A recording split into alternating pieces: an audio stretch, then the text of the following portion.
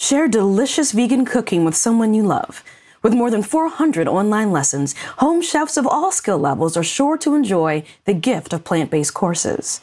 Show your appreciation and let them know you care with an introduction to healthier home cooking by visiting veecoco.com/The Jealous Vegan. That's veecoco.com/The Jealous Vegan for 10% off all gift cards for the Jealous Vegan audience. In all honesty, I think a lot of people have had a somewhat similar experience this year where they're like, okay, I got to get myself back together. I will eventually have to put on clothes without elastic waistbands and go out amongst other people. So let me get to work on that now. But anyway, back to, I don't even know what my question was. We're talking about comfort. Oh, how can I have comforting foods that are healthier? What kind of recommendations do you have for that? Welcome to The Jealous Vegan, a podcast about healthy eating, habit change, and the hurdles we all need help overcoming. I'm Jennifer Hunley, co-founder of The Jealous Vegan, also known as The Voice. Today we are joined by April Frazier, confidence coach, co-founder of The Jealous Vegan, also known as The Influencer. Lisa Carter, founder of Kinetic Fitness, also known as The Balancer.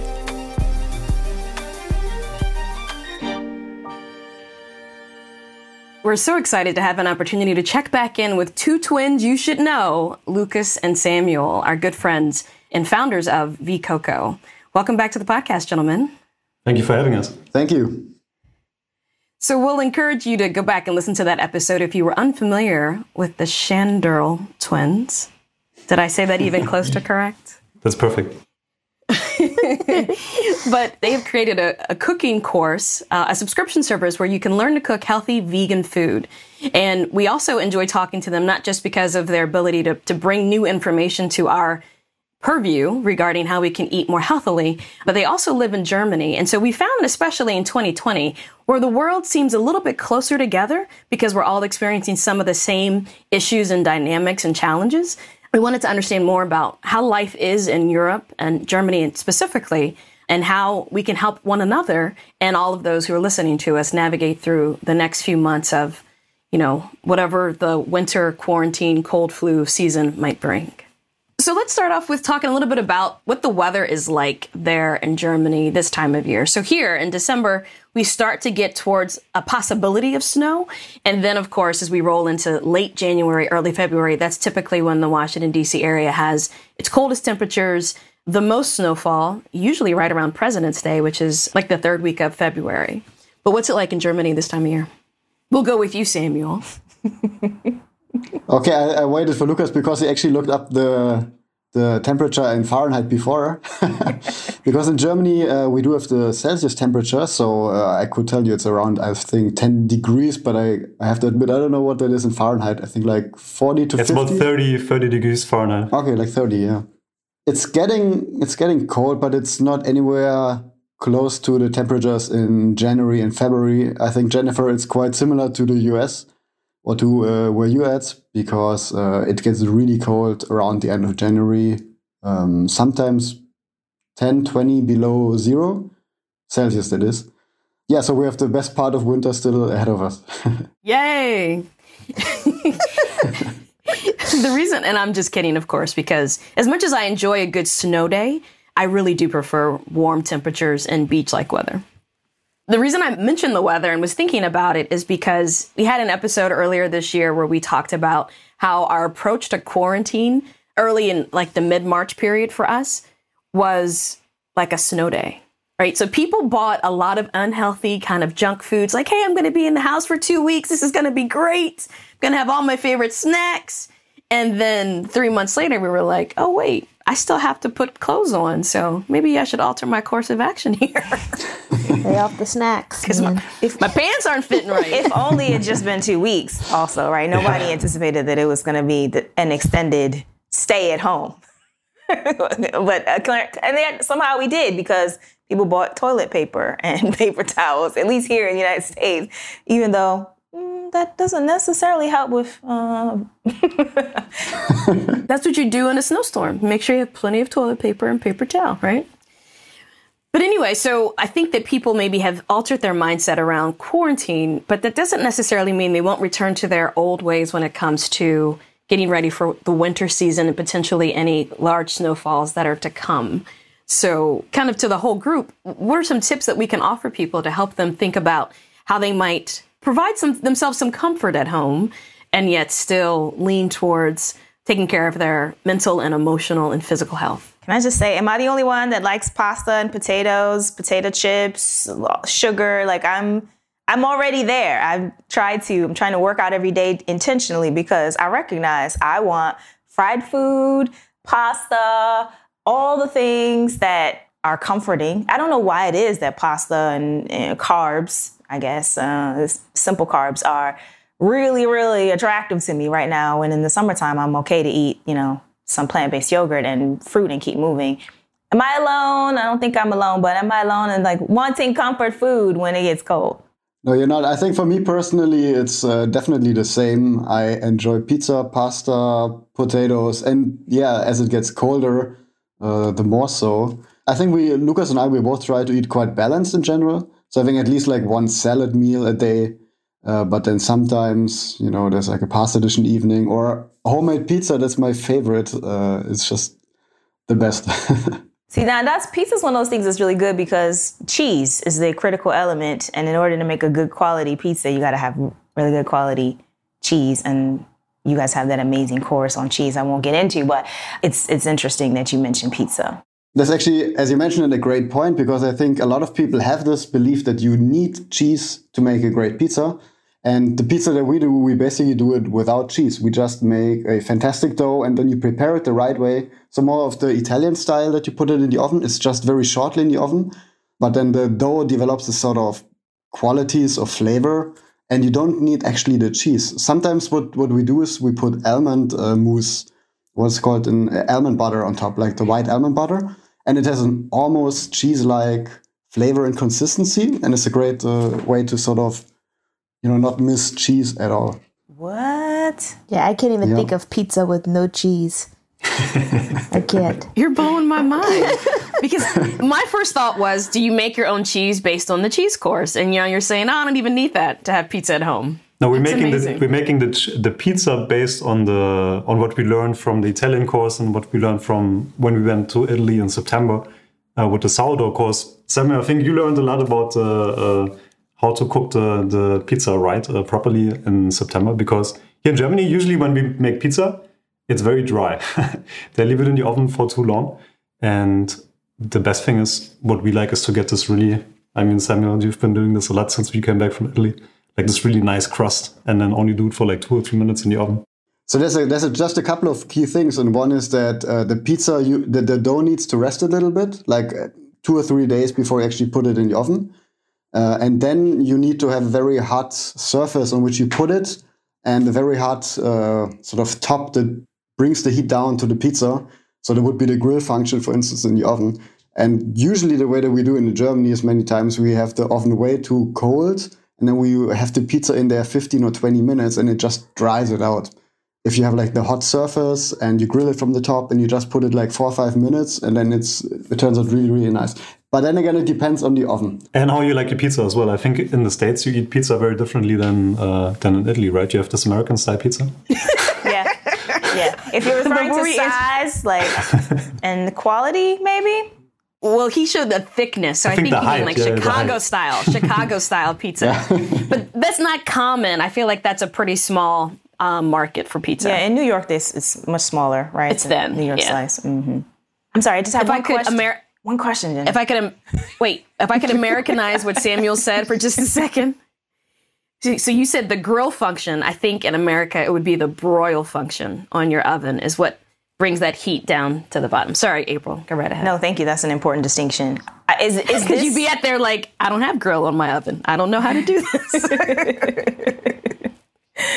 No, I was just going to ask what you mentioned about the production of the crust, Samuel, in terms of letting it rest for 2 to 3 days and then making sure the temperature of the oven is hot enough and the surface is hot enough that you put the pizza on, all this stuff. Is any of this covered in your of the Veecoco catalog where people could go and take this video and learn how to make this.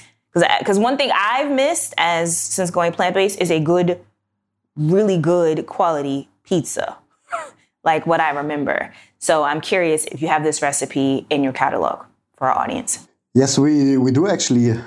So we did film a course about vegan Italian classic dishes such as pizza and pasta last year. And the pizza that we prepared back then, it was prepared in an Italian pizza oven. But the thing is, of course, most people don't have an Italian pizza oven at their home. I wish I would have one, maybe in the future, but right now I don't. So last time we went, in October, we went to Venice and we filmed a course with an Italian chef about baking with sourdough. And one of the parts was baking sourdough pizza. And we also asked him, well, most people who watch the course, they don't have a pizza oven at home, so how can they do that? And he actually showed a very interesting technique. So what you basically do is you put the dough inside a pan, a hot pan, and you first basically get the crust hot in the pan so it's sort of firm. And then you put it directly in the oven with the broiler on very high heat. And then you basically let it get the heat from the top. And that way you get pretty much the same result as you would with an Italian pizza oven.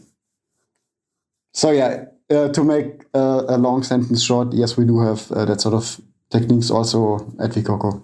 Y'all heard it, audience. Note to self. Yep, check out the new Italian classics.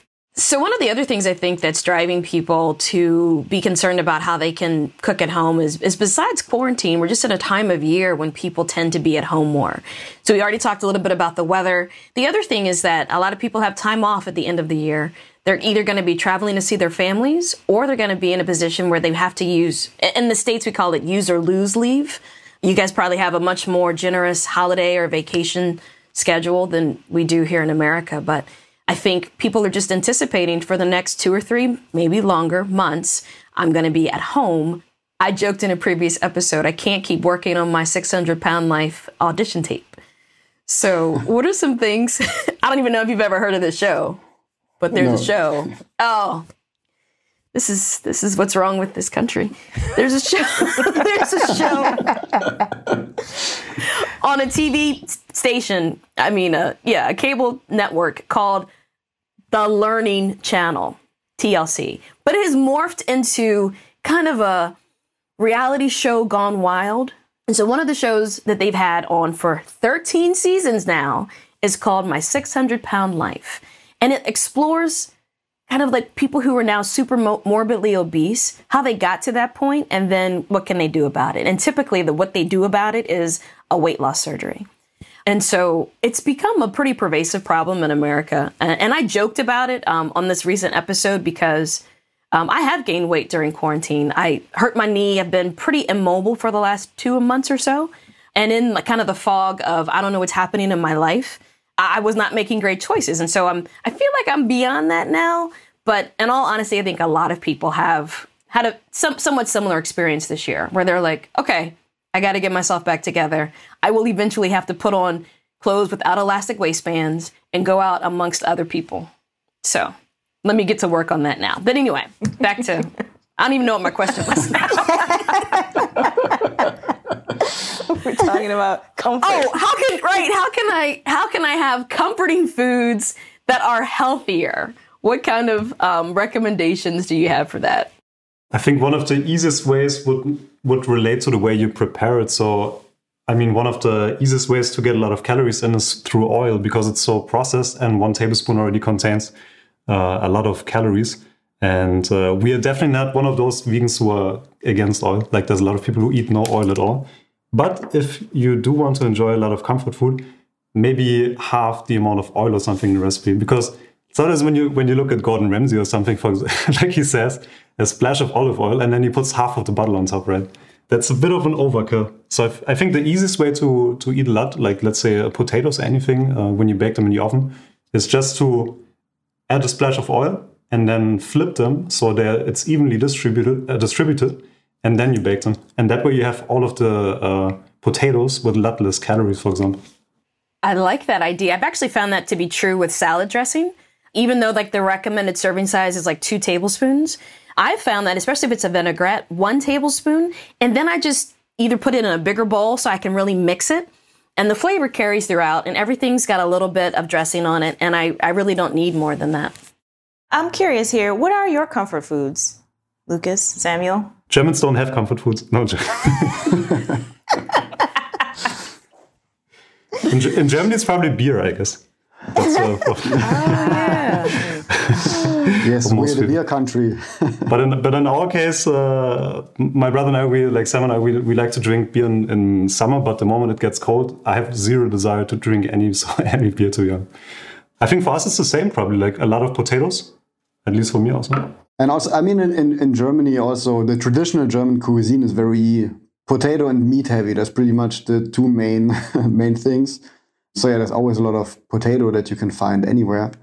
About comfort food, I think in Germany also we do have actually a big influx of Italian food, because I think back in the 60s there were a lot of people from Italy coming to Germany to work, and they stayed, and the whole cuisine came into Germany, and I think it's probably the most well-liked or the best-liked cuisine in Germany. So, we grow up eating pizza, pasta, of course not as good as in Italy, but still quite good. So I think also one of my comfort foods, as I said earlier, is definitely also pizza and pasta and these sort of dishes. But there's one thing in Germany that every time we tell Italians about it, that we have those, they go crazy. Because in Germany we have this thing, it's pasta pizza. So they throw pasta on top of pizza and then they put it in the oven. And really? Yeah, every time we tell Italians, they're just like, Madonna.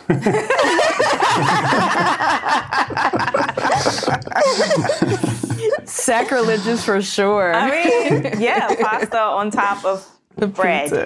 That seems like a lot. Is it good though?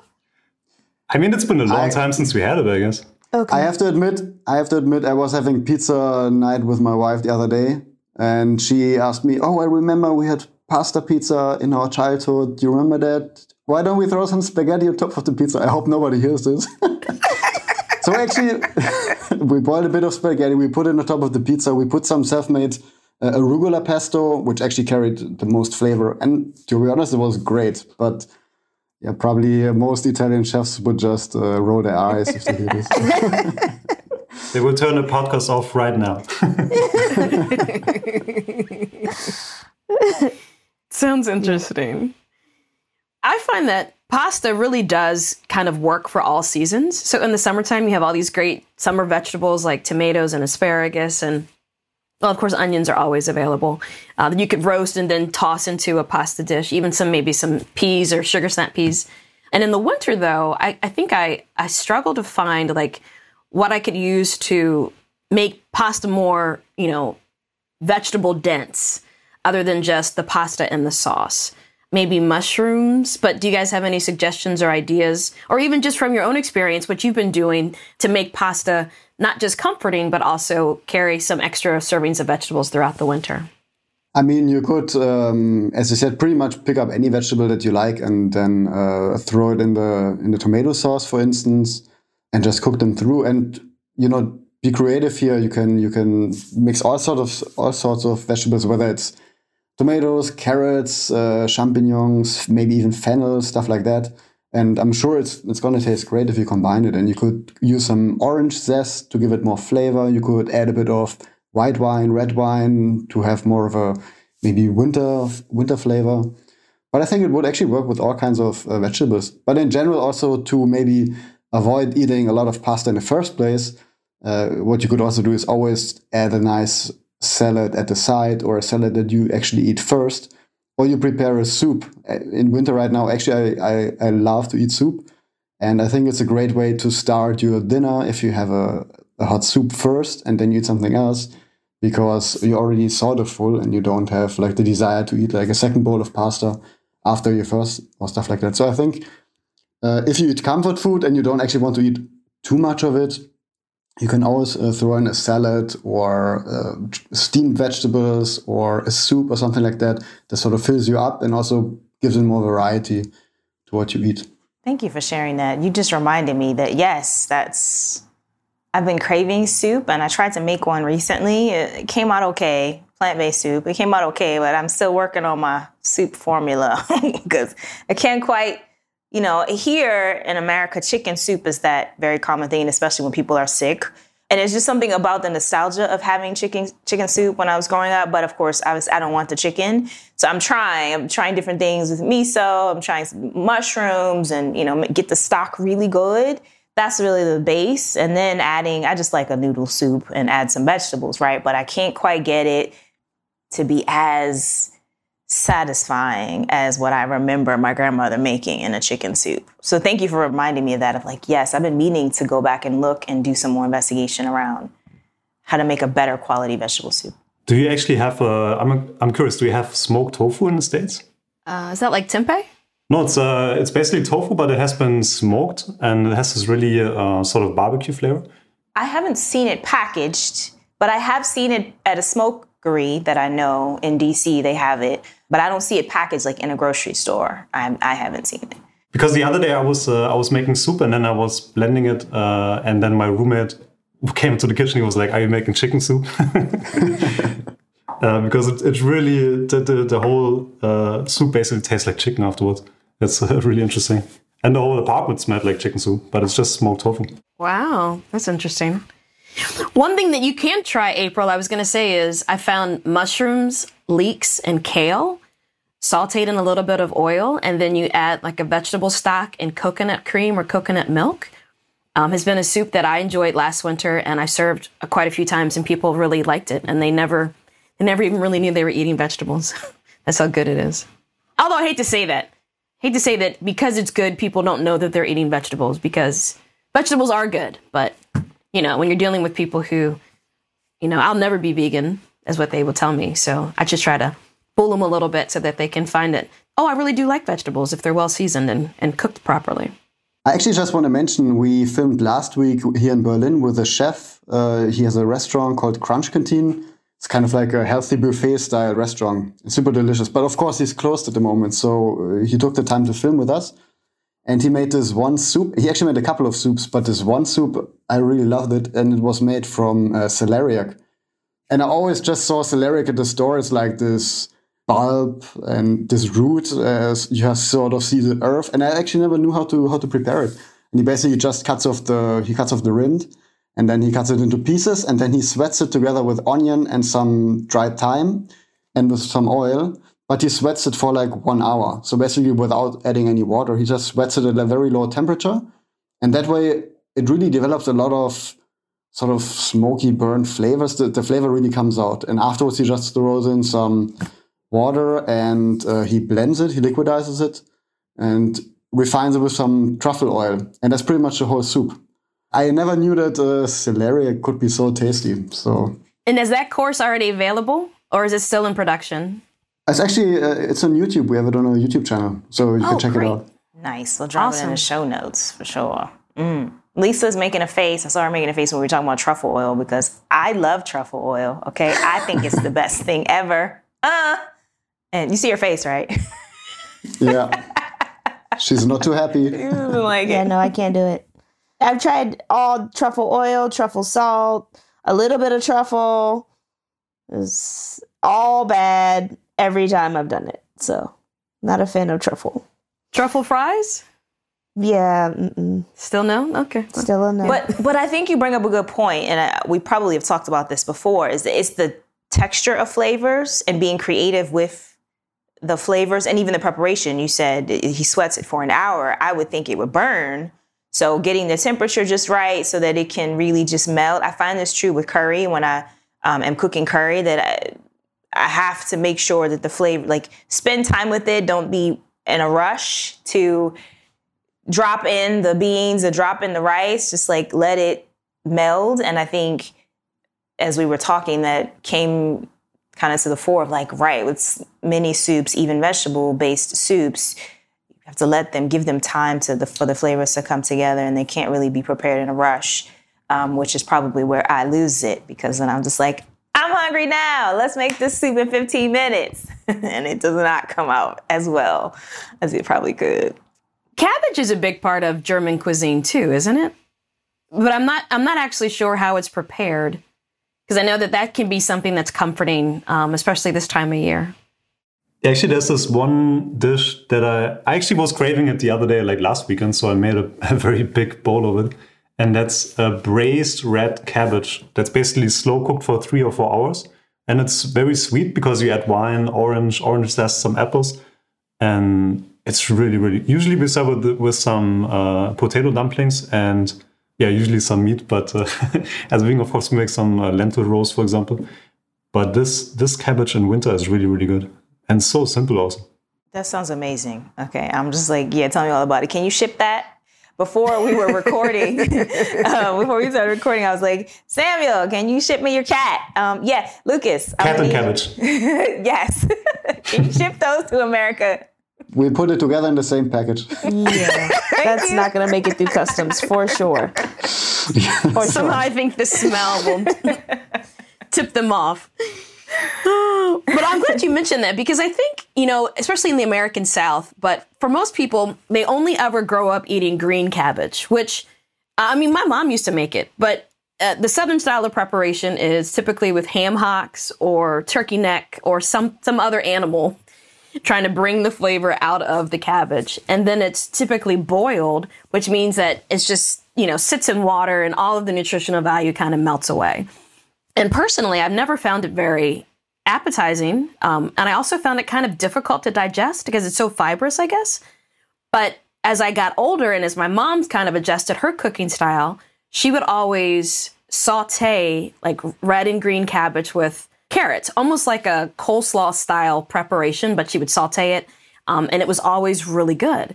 And so I don't typically do that or want to do that, but I like the idea of braised red cabbage because I think it does give you some different flavor and it's more hearty and filling, and you don't have to use meat in order to get the best flavor out of it. So we'll definitely look for a recipe, or if you have one you want to share with us, we'll make sure that we post it in the show notes for this episode. Yeah, we might even do one. And the interesting thing is it has a lot of these Christmas flavors, because here in Germany we also have this thing, I don't know if it's a thing in the States, so it's like hot wine with cinnamon, cloves, and anise. Mulled cider, I think is what they call it. Mulled cider. Okay. Yeah, in Germany it's very, very big. Usually around Christmas, the Christmas markets, people are getting drunk on this. Wait. Yeah, so this year actually is a bit, of course, because of quarantine, we also are in a sort of lockdown right now. And there are no Christmas markets. And I think the lockdown goes until like the 20th. And then sort of relaxed a little bit so everybody can spend time with the family. But unfortunately, there's no Christmas market this year in Germany, or no bigger one at least. I think cider makes its introduction in the U.S. in like late October, because that's when, I guess, apple picking season is at its height. And so then it kind of just runs through the end of the year. And then, of course, you have like pumpkin that comes up, because Starbucks, has their old pumpkin spice thing. So then that's the flavor for a little while. But what's good about cider is that it's fermented, which is a superfood. When things are fermented, that bring them good probiotics. So I love that you're bringing that up. That there's that. It's one of those comfort foods, right? Is when you start to hear in the United States near the holiday season, they start talking about eggnog, which is not a fermented food. Typically has egg, right? But to have some cider is and cream. Cider tends, as far as I understand, is plant based, 100%, and it's also fermented, which could be really warm. So there's a theme here happening in Germany that you guys like to drink. There's definitely. Yeah, eggnog is also pretty big. Oh, eggnog too? Is it big there too? Yeah, it's pretty big. We even, the chef that we filmed the German course with, he has his own production of vegan eggnog. And it's really, really good. Oh. We'll ship that to the States as well. Yes, please. Yeah, my personal tradition is the first snowfall of the year. I try to make like hot chocolate with frangelico. And so, it's so sweet and terrible for me. So I think I need a new tradition. So if I can figure out this vegan eggnog, I'm going to try that. And I don't even know why. You might want to travel at some point to Germany in the winter, because just to visit the Christmas markets, because it's really huge in some cities and it's actually a lot of fun. We said we need to take a trip to Germany. I don't know that I can come in the winter though, Samuel. I mean, I Oh no. I mean, that's the only selling point for winter I have. Apart from that, it's cold. And That's fair. That's fair. Are there no big winter sports there that are fun to watch, or? I don't know. Maybe. Like possibly. Probably. I don't know. Probably in the south. So, one of the other. I'm sorry. Go ahead. What were you gonna say? No, I was just going to say, we were talking about like hot chocolate and sweets. Like, what do you guys do for comfort sweets? Like, let's not leave that out of the party. Because that's where I always get in trouble. It's like, you know, it's like movie night, and here I am with like the pound cake and the ice cream and, you know, the hot chocolate and the ciders and all of that stuff. Like, what do you guys do for none of that? By the way, is plant-based at all. I've honestly, I've given up. I can't say I've given up, but I don't expect for dessert to be plant-based or vegan, just because it always ends up having butter or cream or milk or something in it. You guys have a bunch of courses on desserts, your pantry, chocolate. You guys have all these like courses on how to like make vegan desserts. Do you guys have anything that you like, that you make at home, that like satisfies that sugar craving? Or am I the only one? I'm the only one. No, you're definitely not. So actually, for me personally, I always had a sweet tooth, and it was really bad in my youth and even after that. And turning vegan, luckily, actually made it better for me. I still have a sweet tooth. So for instance, if I take a bit of ice cream, I want to finish like the whole pack. So that's why I don't buy ice cream most of the time. But from time to time, it's nice to have some sweets, and definitely, especially when it comes to so for me personally, I don't snack sweets a lot because I just don't buy them or prepare them. But when we're invited, for instance, for friends or we visit family or stuff, then it's always nice to bring sweets and also homemade sweets. And great thing to do is always bake something yourself. Especially if it's like a vegan cake, and then people are like, "Oh wow, it's vegan! I didn't know cake can be vegan." Which, yeah, it can be, and it can be quite delicious. It's the trick is applesauce, right? Makes it more moist, and you don't need eggs. It really depends. Applesauce is one good way, but to be honest, the whole baking thing is huge, and there's so many different types of preparing cakes and preparing different kinds of dough. So there's not just applesauce, but there's so many different ways how you can replace eggs or increase the flavor or make it more moist, all this sort of stuff.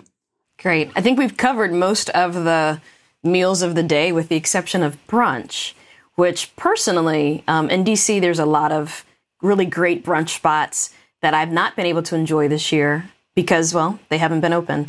And even when they've done, offered like delivery, it's just not the same, to have the food brought to my house and then it's just me. I need to recreate the whole feeling of brunch. So maybe as people are getting together with family, what are some brunch ideas or ways that they can incorporate memories of that fun meal together? I know you guys have a vegan brunch course, so I'm hoping you have some really great tips to share. Yeah, so actually here I have to say a little bit about Berlin before I talk about any recipes, because in Berlin we are quite spoiled when it comes to vegan brunch. It might be one of the best cities for vegan brunch. You have like brunch cafes all over the cities. Some even have buffets, completely vegan, and you can eat like as much as you can, which can be bad for your weight if you do it too much. So we try to do it every once in a while. But yeah, one friend of us, she opened the brunch cafe here in Berlin, and when the first lockdown happened, the whole place was, of course, empty because nobody could come. And then we wrote her and we were like, hey, why don't we use this opportunity and we film a course on vegan brunch because that's your specialty? And she said, yeah, sounds great. And so we went there, and she has this beautiful location, and we were lucky that we didn't actually shoot in the kitchen, but we moved the whole filming into the main room where usually the guests sit. And there's this nice brick wall in the background. It's a really beautiful setting. And a lot of the things that she does in her cafe that we also covered in the course is like vegan egg replacements. So for instance, instead of scrambled eggs, scrambled tofu, egg-like pancakes. What else did we have? She has like these coconut bacon sort of chips. Of course, it's not bacon, but it's like smoky.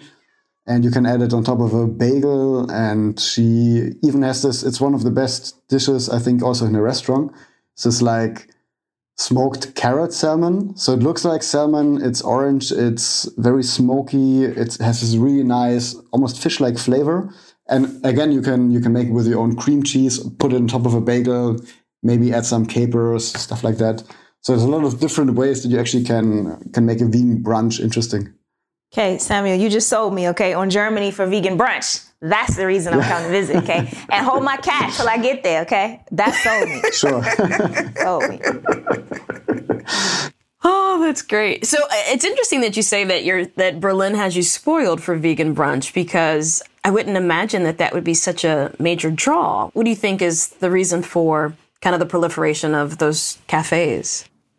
I think just in general, the vegan scene is very big in Germany, luckily. No, not saying Germany, but in Berlin it's very, very big. Because it used to be like the artsy city, more alternative, more environmental conscious. And there's just a ton of vegan restaurants in the city. Also because there's so many international people coming and moving here. And it's a lot of young people. And we're spoiled in general when it comes to the price of vegan restaurants. And because for what you pay in Amsterdam or in London for a starter, you get a whole dinner here in Berlin, basically. And the same with the brunch. Yeah, it's really part of living here to eat out a lot. So that's why the prices are also quite low, actually, even for Germany. And because people just tend to eat out a lot. And also the brunch is quite affordable. And even the more sort of high-class restaurants are kind of affordable. Okay, I mean, see, that's what you should have started with. I mean, the Christmas market. No, we're coming to Berlin for the vegan brunch and go out to eat. That's right. The culture of like, let's dine out all the time. Vegan is like a thing. Samuel, I mean, come on. That's the dream, because here in like DC specifically, but I was thinking, well, we don't have anything comparable to that. Like California is where LA. Yeah, I like to go for all the good vegan food, but it is not affordable or cheap, and you will definitely go broke trying to live your best vegan life out there. So that's appealing. But then I also have to say, as Lucas mentioned, we kind of live in a bubble here in Berlin, and you think like, oh, the world's already so forward thinking when it comes to veganism, and there's options everywhere. And even if we travel outside of Berlin, like when we went to Italy, we had to drive through the whole of Berlin, and you stop at a gas station and you look at the options, and they don't even have one vegetarian sandwich. Like everything has meat on it and everything has cheese on it combined. So then you think like, oh, how many years does it take until it comes to the gas stations, for instance, or smaller cities in Germany? The airports is where we always feel it. You know, when you're traveling, you hit the airport and there's nothing. And especially if you have a long flight, you want to be able to grab something, or if you're getting off of a long flight and then you get to the airport and you're starving and you're like, guess I'll wait. Guess I'll keep waiting. I think we're pretty spoiled when it comes to this here. Like even in Berlin, we have a really tiny airport that just closed. They had a lot of vegan stuff as well. And Austria, the Vienna one was the best one I've been to so far, I think. Vienna has a lot of vegan options in the airport. Well, that just proves it. We need to either move to California or to Europe. Yeah. I'm fine with that. Berlin specifically. Yeah, I mean, I'm all about it. Let's do it. But in the meantime, since we can't come there, we need to join the course so that I can get this vegan brunch course that you just filmed in this beautiful location. I can speak for the other courses I've seen. I haven't seen this one, but I can speak for the other courses that I've seen. And yes, always useful, always insightful. I learned something that I can, it's this creative process. When I'm hearing you talk about, even for example, the vegan brunch where she's making salmon out of carrots and the smokiness and the time it takes to prepare vegan food because the complexity of the flavors is something that's emphasis is put on. I think what I see, and Jen, to the point that you made about cabbage, that the idea or the way we make cabbage here, typically Southern style, is the meat gives it the flavor. We're kind of disconnected from the fact that the vegetable can have its own flavor if we give it time and we treat it nicely and we treat the vegetable like it really has value on the plate versus like the meat's the value, the vegetable's the side dish, which is typically how we frame diet in this country. So to hear you talk about those things makes me feel like, oh, okay, I need to slow down, need to pay more attention. I need to get some training too, right? I need to pay attention to how other people are doing things and how they're creating. Even the pizza that you mentioned, Samuel, like, what? Okay, that means I got to slow down and wait 2 or 3 days for my crust to get right and all those things. Like, but that's knowledge, right? And education. And I really appreciate what you've created with Veecoco is that you are taking the time to work with chefs who are passionate about not just plant-based or vegan, but they're passionate about really good food that happens to be vegan. And if the audience like us cannot travel to Berlin right now, which oh yeah, there's that. I forgot. If you can't, my passport doesn't work. you might get there, but might not let you in. But if you can't travel, right, you can certainly travel online to what you've created. And I think it's really beautiful what you've done. So thank you. And then now I'm going to go back for the vegan brunch course. I was just mentioning April because we know that you like cheese. That was the course I think you were talking about a lot last year. And in just, I think, 2 weeks, around 2 weeks, we have a new cheese course coming up. So the last one was more about sort of the, if you have like Parmesan style, mozzarella style vegan cheese. And the new one is more about aged cheese and fermented types of cheese. That's very interesting to get like these very rich and intense cheese flavors that you might usually have from, I don't know many names for regular types of cheese. But when you have like sort of the creamy, the fermented aged cheese, they're very different types of flavor. And it's really interesting what you can do with vegan cheese. Just by using different fermentation starters, just by changing the time that you let it ripe and so on. So where can people find you all online? So basically Veecoco Academy on Instagram and Facebook, or Veecoco on YouTube, and of course our website, veecoco.com. V with a double E. I have to say. Yes. VEECOCO. And as you've heard us discussing at the beginning of the last couple of episodes, we want to remind you to visit veecoco.com/The Jealous Vegan for a special promotion on gift cards. It's an opportune time and a way for you to share an introduction to healthier home cooking with a family member that you love. And of course, you could also use it to thank your roommate or spouse for all the cooking they've been doing over the quarantine and also help them refine their skills, which seems like a win-win because they get healthy cooking lessons and you get to be a taste tester. So we encourage you to check out veecoco.com/The Jealous Vegan. Thank you guys again for joining us. It was so pleasant to have a chance to catch up with you. And maybe we'll get to see you in the spring. Yeah, always good to see you guys.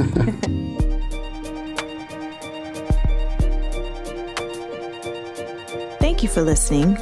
If you like what you heard today, please take 2 minutes and leave us a review in your favorite podcast app. And in the meantime, don't let perfection be the enemy of progress.